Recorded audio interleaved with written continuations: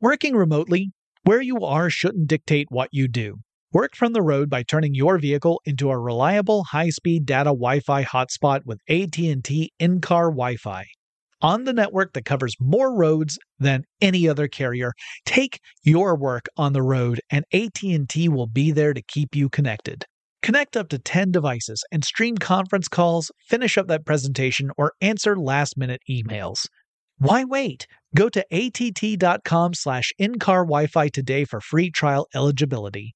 Based on independent third-party data, number of devices varies by manufacturer. Always pay careful attention to the road and don't drive distracted. Wi-Fi hotspot intended for passenger use only when vehicle is in operation. Compatible device and vehicle required. Running a business is no cakewalk, but with SAP Concur Solutions, you can be ready for anything. You can manage travel, expenses, and AP all on one platform that's packed with AI and best practices, and that delivers it all through an easy, clear, I can't believe how simple that is experience. So, while not much can be done about that guy who never fails to burn the microwave popcorn and stink up the entire office, with SAP Concur, you can easily handle almost anything else. Take control of your business finances today at Concur.com. That's CONCUR.com. Experts claim there is nothing tougher than a diamond. But at Diamonds Direct, we beg to differ. Have you ever met a mother? Strong, radiant, timeless. This Mother's Day, give her the gift that meets her match. With diamond jewelry starting at $200. Plus Diamonds Direct's exceptional quality and unbeatable everyday price, you're sure to give her a gift that wows this generation and the next to come. Experience the thrill of jewelry shopping done right at Diamonds Direct. Diamonds Direct. Your love, our passion. AT&T connects an ode to podcasts. Connect the alarm. Change the podcast you stream. Connect the snooze. 10 more minutes to dream. Connect the shower.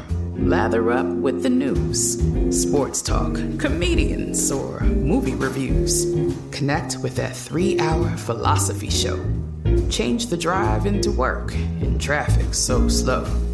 Connect the dishes to voices that glow. Thank you to the geniuses of spoken audio. Connect the stories. Change your perspective. Connecting changes everything. AT&T. Brought to you by the reinvented 2012 Camry. It's ready. Are you? Get in touch with technology with Tech Stuff from HowStuffWorks.com.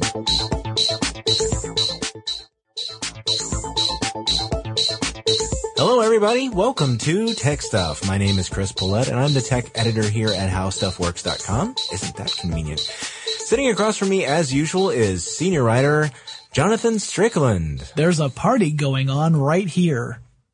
Really? A celebration. Yeah, you know, that song came out in 1980. I know that. Okay. Off the top of my head. That's a long time ago. Yeah, well, you know. That was so 20th century. We're talking about 21st century here. We actually have a topic that comes to us courtesy of a little listener mail. This listener mail comes from Todd, and Todd says, "Hi there, Tech Stuff. My name is Todd, and I live in Adelaide, Australia. At school, we were talking about what would have happened if Y2K did go ahead." Here's a thing, Todd. Y2K did go ahead. Otherwise, we wouldn't be in 2009. I think he's talking about the computer problem. Oh, my bad. Let me just finish the email then. Okay. Then one of my friends brought up something about the year 2038. It happens to 32-bit systems, but that's as far as I know. Actually, Todd, 2038 is going to happen to everybody because I think this goes back to the similar problem before. He's talking about a computer thing. Oh, right. I'm sorry. I'm being kind of picky. So I would like more information or, if possible, a podcast. Thanks, Todd. Todd, I'm really not making fun of you. I'm just being kind of a jerk face right now. That's me being a jerk face, not you. So, but yes, the 2038 problem, as it is known, is somewhat similar to the Y2K problem. So let's start by talking about the Y2K problem. Okay. Because that's easy to grasp. It's a pretty easy, simple problem. Okay, so here's what the deal was with the Y2K problem. The deal was that in several lines of code for various applications, programmers got a little lazy when they were filling out the space for a year. Mm-hmm. And they only allowed 2 digits to express the year, thinking, well, that's more than enough, because by the time the year 2000 rolls around, which would be 00 if you're designating it in 2 digits, by the time that rolls around, we'll be on totally different computer programs, totally different systems. Besides, this is just a line of code. I can change it later. Nothing to worry about. Let's just plop it in there. It'll save me time. I don't have to worry about 2 extra digits. See, the thing is, if it had reached 00, it still would have assumed that the first 2 digits would be 19. Yes. So instead of rolling over from 1999 to 2000, it would have rolled over from 1999 to 1900. Thus turning your computer or other device into a time-traveling machine. And yes. You know what? If you don't like it, you can get in your horse and buggy and... Right. You can see the construction of the railways from sea to shining sea. Actually, that's not what would happen. It would... Here's the thing is that it would have caused serious problems. Actually. Well, the media picked this up, and that's the other problem. Here's the real problem. The media picked this up and began to proclaim an era of chaos would soon descend upon us, thrusting us back into the Stone Age. Satellites would fall from the sky, planes would plummet to the ground. Dogs and cats living together, mass hysteria. Housewives would be eaten by toasters. It was just going to be horrible. And most of us were wondering exactly how bad this was going to be. I mean, really, they were talking about this affecting microchips that were in everything from computers and supercomputers, which you would expect, to seemingly innocent devices. Yes. Like smoke detectors. And I began to envision something like the realization of the movie Maximum Overdrive, which was based off a Stephen King screenplay and is absolutely terrible. Don't watch it. But in it, the machines come alive and attack people. So based upon the media's reports, it sounded like we were all going to be destined to a fiery, nasty death at the hands of our electronics.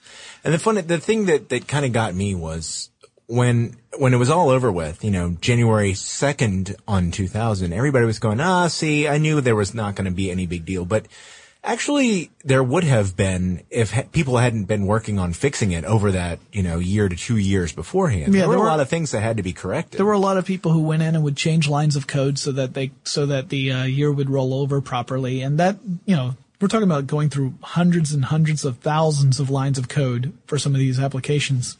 And I mean, I think it probably was overhyped by the media, yes. And I'm sure there were several systems out there that were not fixed that did roll over to 00 and nothing happened, because really the only thing that would happen is if the systems depended upon the date. Yeah. Most systems don't depend upon the date. They depend upon just keeping time. Like they're counting time in a matter of clicks or seconds or whatever. So if it's 2:07 a.m., it's 2:07 a.m. no matter what the year is. Yeah, they don't, it's not dependent upon the date. Now, if you have a calendar software and your dating system in the code was 2 digits long, yes, that's going to be a problem, because anything that you would schedule for the week following the last week of 99 would seem to appear in 1900. And that turns out to be an issue for most of us.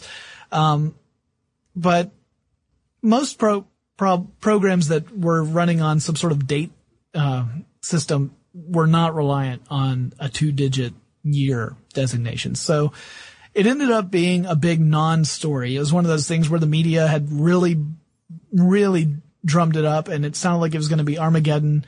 I was actually more worried about how people would react more than the machines. Mm-hmm. I was worried that people were going to be convinced that this was going to be the end of civilization and start, we're going to have to create our own militia and we're going to have to depend upon ourselves. And I mean, there are stories of people stockpiling food and water and all that kind of stuff. I was more worried about what those guys were going to do rather than the machines. And of course, it turned out to be pretty much a big story about nothing at all. Yeah. So now that brings us to the 2038 problem. It is similar to the Y2K problem in that, again, it has something to do with the date. Yes, and in this case, it does have to do with 32 bits. Yes, and a very specific date. See, now, according to Unix and C-based programming languages, time began on January 1st, 1970, midnight, Greenwich Mean Time. Yeah, that value is 0. Yeah. It starts at 0. That's when time began. No, well, actually, I guess technically you could argue that you could have a negative integer, in which case time did not begin then. That's just the 0. That would be as if we went from BC to AD. Actually, we're getting ready to get into the negative integers. Yes. Because, see, there is a limit to the amount of time as expressed in this form. And Right. That limit, should I say what the limit is? Well, before we say what the specific limit is, we can say why there's a limit. It's because... You mean it's the standard 4-byte format? Yes. Or 4 bytes, which 4 times 8, because remember there's 8 bits to a byte. That means 32 bits. 32 bits. So 32 bits, 1 bit represents the sign, whether it's positive or negative. Mm-hmm. The other 31 bits can represent the actual numbers. And with 31 bits plus the positive or minus, that means that you have a maximum number that you can reach. Do you have that number in front of you? Yes, I do. You want to read it off? Yes, it's 2,147,483,647. So now on Unix-based systems, they count time in seconds. So each of those integers represents 1 second. So 1 second after January 1st, 1970, 0 o'clock, if you want to talk about military time, 1 second after, that would be the first on this journey. Well, that means that once you hit 2,147,483,647 seconds after 0 o'clock, you've reached the maximum that 32-bit system can count up to. It cannot count higher than that. And what date does that translate to? That would be January 19th, 2038. Yes. So on January 19th, 2038, any system that is based on this 32-bit architecture is going to hit its limit, and then one of two things really is probably going to happen. Either it's going to roll over to the negative number, which would be negative 2,147,483. Wait, 2,147,483,647. Right. So it turns and then to that start negative. counting up. Yeah, exactly. And some people say, well, that would mean that it would start at December, like in December 1901 or something like that. Yeah. But so it's either going to do that, or it's going to just totally crash, because it can't handle the fact that it's gone beyond the amount of time it can count up to.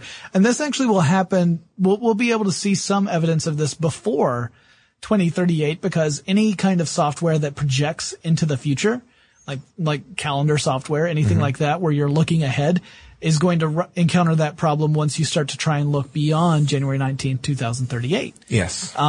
So it is a real problem. Now, it's a real problem for 32-bit based systems. If you are not using a 32-bit based system, it is not a problem for you. And 64-bit based systems are becoming more popular. Right. And we should also point out that by the year 2038, I don't think there are going to be that many 32-bit based systems out there at all. No. There might be some legacy systems and some legacy software that was programmed using language that uses that follows the same format. That's going to be a problem. That's going to need to be adjusted.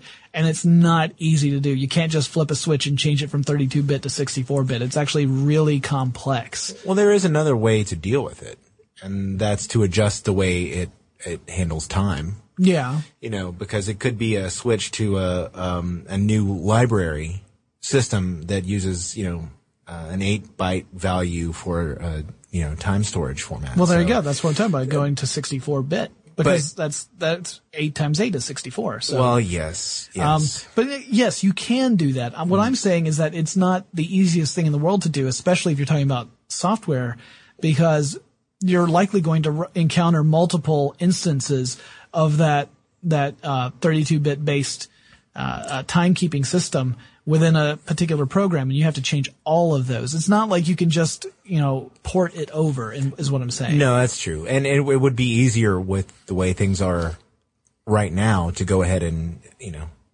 transfer over to a more sophisticated machine with a more sophisticated operating system. Right. So, if you did transfer over to a 64-bit system, do you know how many seconds that can accommodate? No, Jonathan. How many seconds could that?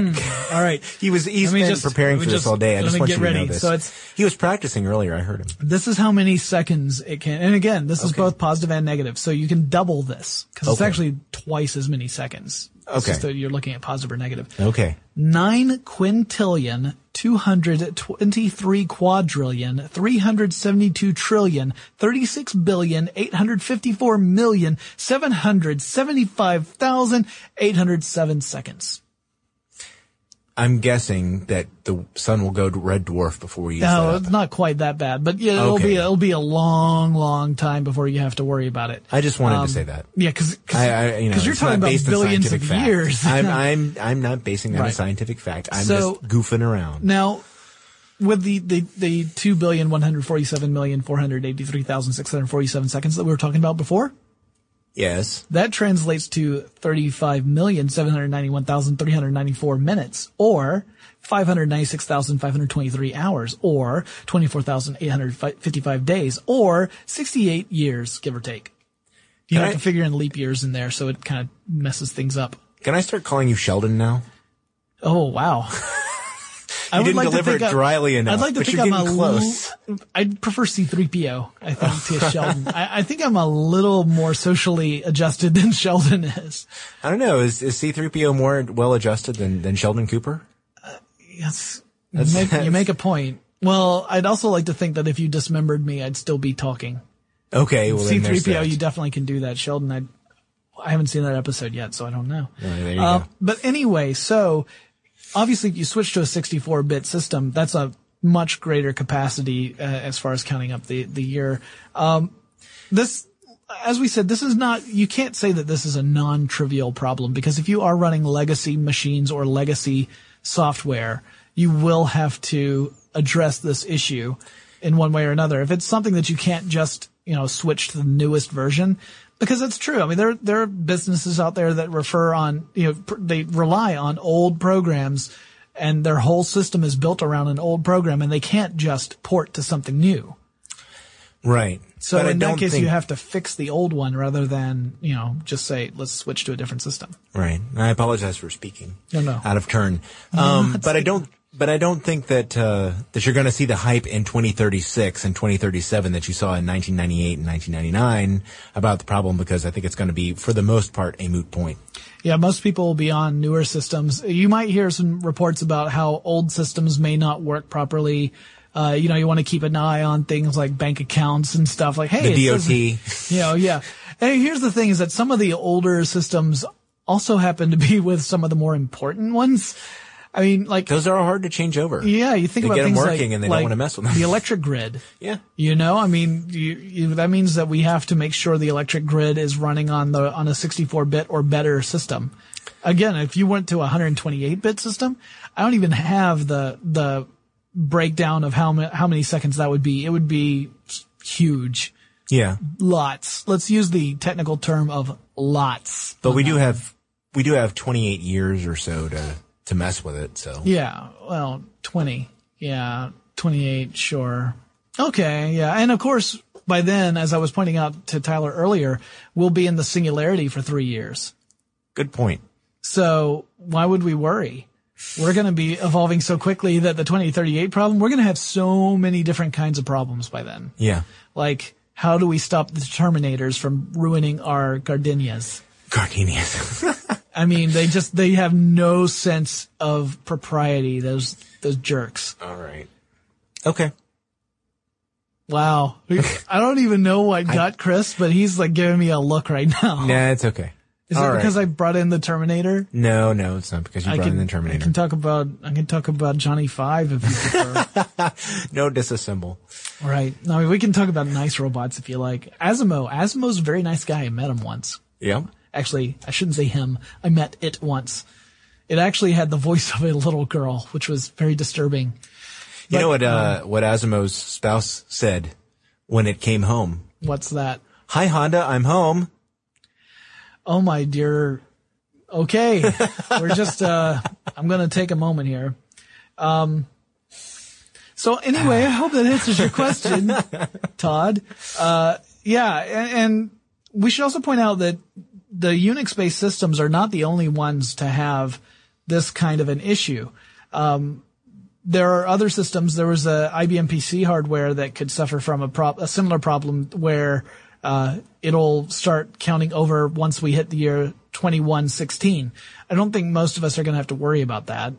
No. I don't know. Wait, the Singularity? Maybe we will. If we're all PC-based robots, that's going to really be weird. Because when the Singularity hits, all the PC-based robots will be like really utilitarian, and all the Mac-based robots will be like kind of like the sexy celebrities. Yeah. And then all the Linux-based robots will be the ones at home playing D&D on the tabletop. Yeah. Please don't write me. Right. So I'm not sure, if we're going to have to worry too much about it, because I just think that most of the problems now are very selective. Sure. They're specific to a subset of computing at this point, and not as widespread as the Y2K problem. So I think in general now, especially because of the dramatic amount of hype that went around with the Y2K situation, that I think people are sort of attuned to what may be coming up more so than they would have been before that. Or at least they don't care as much. And then there's that. Well, let's finish this off with a little extra listener mail. Okay. This listener mail comes from Matthew, and he says, "Hey, Crispy. Hey, Jonathan. First, I wanted to say you guys are awesome. I love to listen to you guys, and I love your puns. Now to business. In your Tech Conspiracies podcast, you said that the Mr. Fusion power generator on the DeLorean powered the car. As a big fan of Back to the Future, I just wanted to let you know that Mr. Fusion did no such thing. He only powered the time-traveling circuit, hence the absence of the need for plutonium or lightning. In fact, this crucial detail is the entire basis for the story in Part 3, when Marty can't get back home because the DeLorean is out of gas and there is none available in 1885. Just thought you guys would like to know. Your faithful listener, Matthew, Seattle, Washington. P.S. Part 3 is superior to Part 2 simply because of the fact that it is a Western, which was the same point I made. Thank you, Matthew. When you remove the Western aspect of it, then you don't have a movie. You have the end of Part 2, which we already established was the worst of the 3 films. Ding. All right, at any rate, yes, you are correct. The Mr. Fusion did only power the flux capacitor as opposed to the entire car. So what powered the car when it was flying around at the end of gasoline? It was gasoline. And it was a DeLorean. It got horrible miles per gallon. Yes, but when it was flying, where we're going, we don't need roads. Yes, gasoline powered the engine that allowed it to create whatever anti-gravity field it used to fly. Okay. Maybe it was the battery too. I don't know. Maybe it was the battery too. Because look, what powered the hoverboard? Mattel. Product placement. DeLorean was powered by Mattel. It all falls into place. Yes. Thank you, Matthew, for sending us off on a bizarre tangent. If any of you have any of your favorite movies that you want us to talk about on tech stuff instead of actual technology, please let us know, because we love to do that. Yeah, apparently. You can write us. Our email address is techstuff@howstuffworks.com. Remember, we've got Tech Stuff Live every Tuesday, 1 p.m. Eastern. You want to check that out, go to the blogs at howstuffworks.com. And did you have something else you wanted to say, Chris? Yeah, I wanted to ask you what you might be doing, I don't know, on November 26th. Chris, are you asking me out on a date? No. Oh, damn, I'm going to have to wait another day for that one. No, I was going to ask you if you were going to be tuned into the Science Channel at 8 o'clock. Yeah, actually I am, because you know what's coming out at 8 o'clock on the Science Channel? I do indeed. That's The Road to Pumpkin Chunkin'. Yeah, and you know what follows that up? Pumpkin Chunkin'! At 9 o'clock. Yes, so if you want to watch people throw pumpkins a really far away using advanced technology, then you're listening to the right podcast, gosh darn it, because yes, tune in 8 o'clock and 9 o'clock on the Science Channel on Thanksgiving night. Gourds away. Yeah. All right, well, now that we've wrapped all that up, I guess it's time for us to sign off. Remember, write us, let us know what you think. We welcome listener feedback, and we will talk to you again really soon. For more on this and thousands of other topics, visit HowStuffWorks.com. And be sure to check out the new Tech Stuff blog, now on the How Stuff Works homepage. Brought to you by the reinvented 2012 Camry. It's ready. Are you? Running a business is no cakewalk, but with SAP Concur Solutions, you can be ready for anything. You can manage travel, expenses, and AP all on one platform that's packed with AI and best practices, and that delivers it all through an easy, clear, I can't believe how simple that is experience. So, while not much can be done about that guy who never fails to burn the microwave popcorn and stink up the entire office, with SAP Concur, you can easily handle almost anything else. Take control of your business finances today at Concur.com. That's CONCUR.com. Xfinity has free premium networks for everyone this month, no matter what kind of entertainment you love. Addicted to true crime? Catch killer cases and more spine-tingling shows on A&E Crime Central. Crave adventure? Explore Asian action movies on Hi-Ya. Searching for something extreme? Check out skating, snowboarding, and more on Fuel TV Plus, the global home of action sports. And find crowd-pleasing bops on iHeartRadio's Hit Nation playlist. There's new free shows and movies to love every week. Say free this week in your Xfinity voice remote. This is it. We've got an Amex Platinum Pro on our hands, ladies and gentlemen. We haven't seen anyone relax like this before in the Centurion Lounge. Is he connecting to complimentary Wi-Fi? Oh, my! Look at that! He is! And you will not believe where he's going next. The Amex dedicated card member entrance for the win! Unbelievable! When you get travel perks with Amex Platinum, you're part of the action. That's the powerful backing of American Express. Terms apply. Learn more at americanexpress.com/withAmex. Are you still searching for your perfect place to call home? Well, now is the time to buy at Fisher Homes. If you're looking to move in before the end of 2024, May could be your last opportunity to start building your dream home and close before the year's end. If you're hoping to move in even sooner, Fisher Homes also has homes that are move-in ready and waiting for you, where you can start enjoying the benefits of homeownership even faster. Schedule your personal tour with a new home advisor today at FisherHomes.com and make this spring the season you find your perfect home sweet home.